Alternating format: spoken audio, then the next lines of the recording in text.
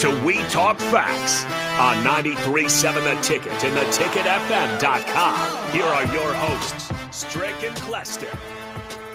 Yeah. Back on WTF. I'm out of my mode. The debate is on. I'm Bud Crawford, and he is Errol Spence. Oh.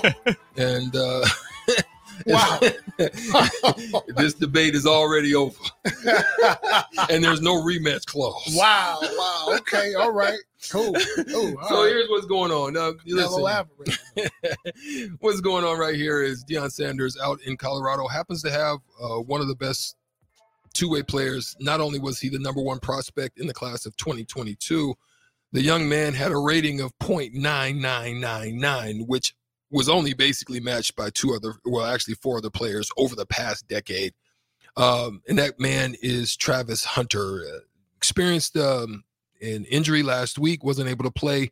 But let's go back and talk about some of the best of them. I mean, you had those, we all know about the big ones, the Deion Sanders. We know about, even Kyler Murray, being drafted, I think, in the top 5 in baseball, and then also being number 1 in football. So, we know that they're out there. There are some that exist, but we're talking about two-way players and some of the best to do it. You definitely have to look at and mention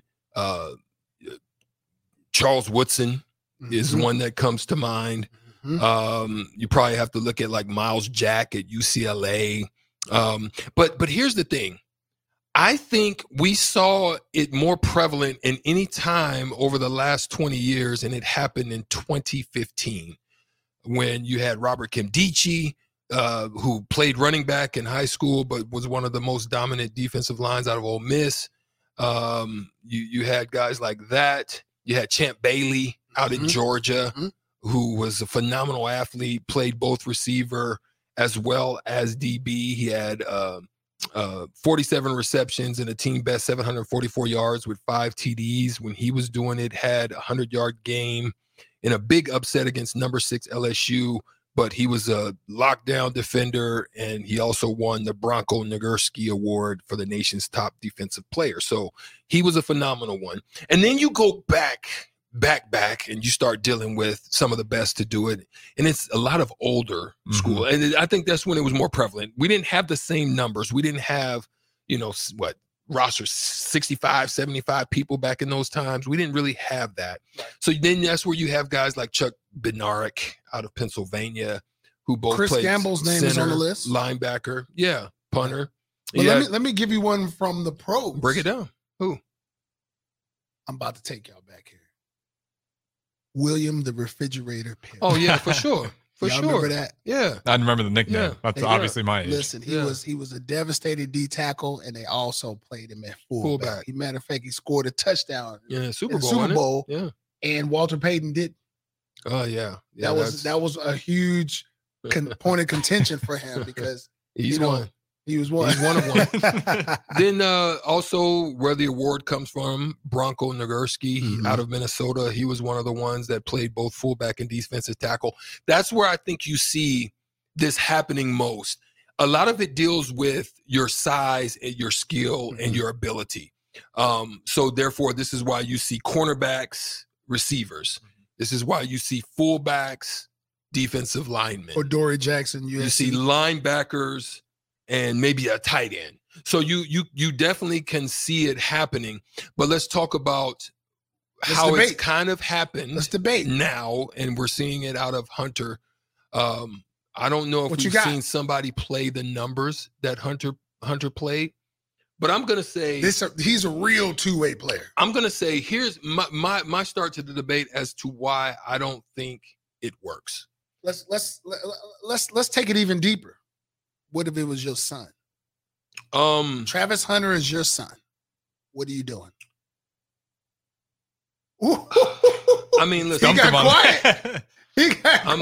I'm gonna say you listen, but I'm also gonna say at that level, that much expended energy. And here's where the spark of my debate comes in. Okay.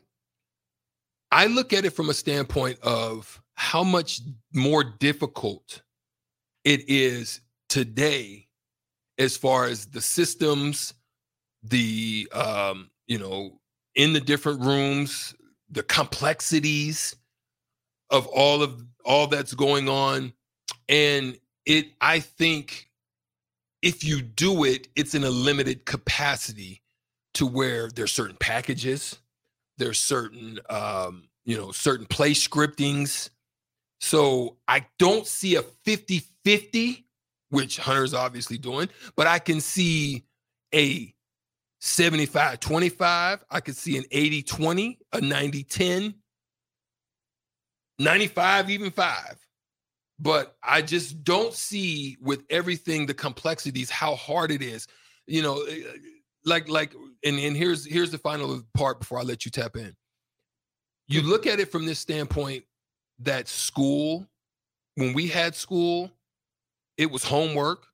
It was a lot of, research. It was a lot of reading. It was a lot of things that we had to do, even just at the high school level, which, made it, feasible, and the simplicities of the game was a little bit different. It was, the playbook was good. It was difficult. I reject your deposit right now. But I'm just saying now, I think it's a little bit more difficult. These kids, everything's at the touch of their line. That was Tupac line. Everybody's at the touch of the buttons. They can research, they can Google, and it's kind of can be a laziness. Am I going to get a shot? I mean, are we going to go back and forth? Are we going to go back and forth? It's going to be a laziness to it. So therefore, I say it's too difficult to be able to do it on a 50-50 level. And I think kids should be focused on being the best. Number one, Travis Hunter is not doing 50-50. He's doing 100-100.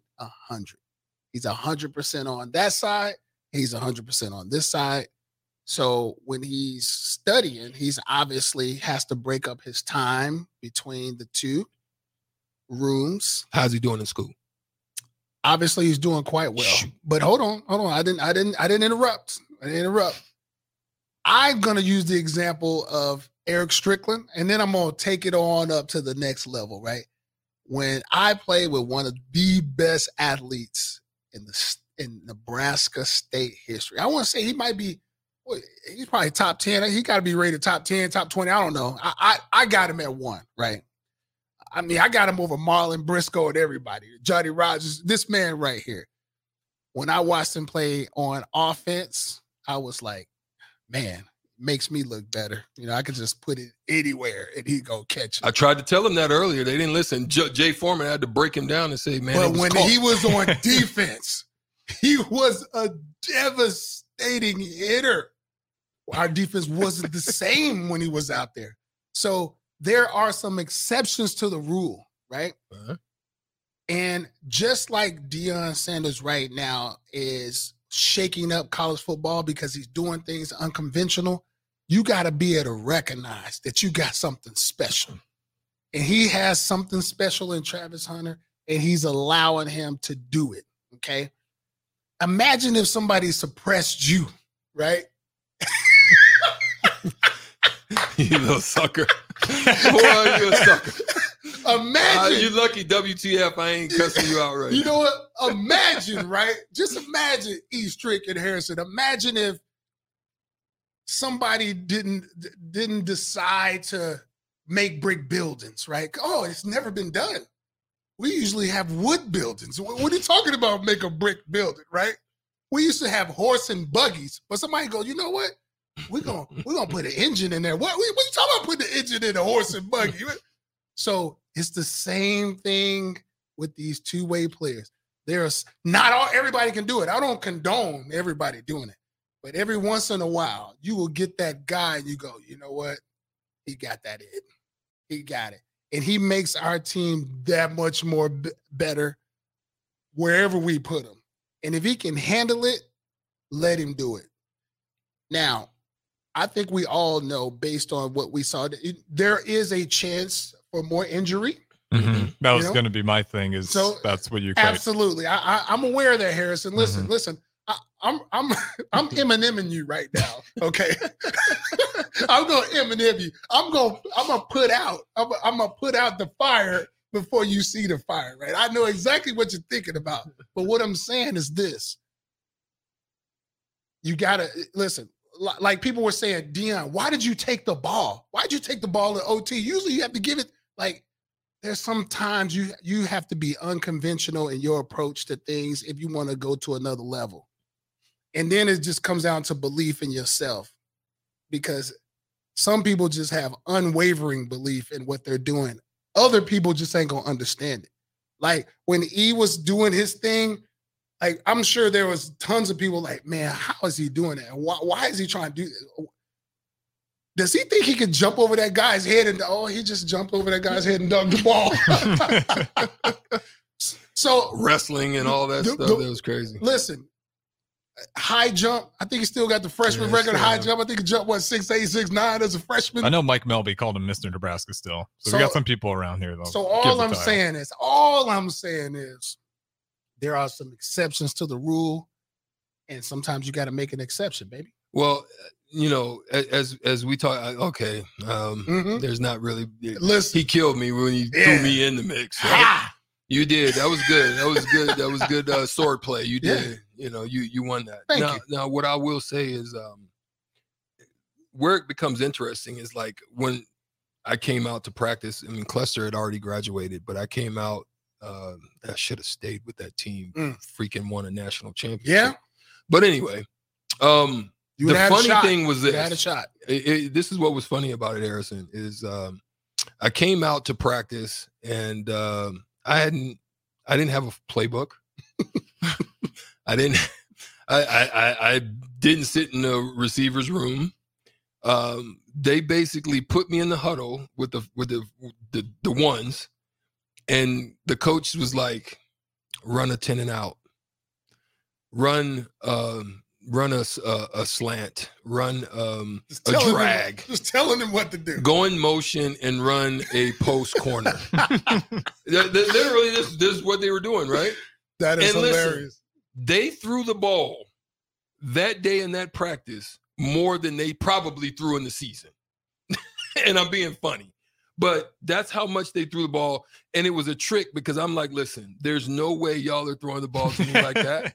And so Tony Samuels, who was the linebacker coach, him and Ron Brown were fighting. Like they were having an argument, a literal argument about which side of the ball that I was going to be on. He wanted me in the linebacker room, and Coach Brown wanted me in the the wingback room. Where'd you want to go out of curiosity?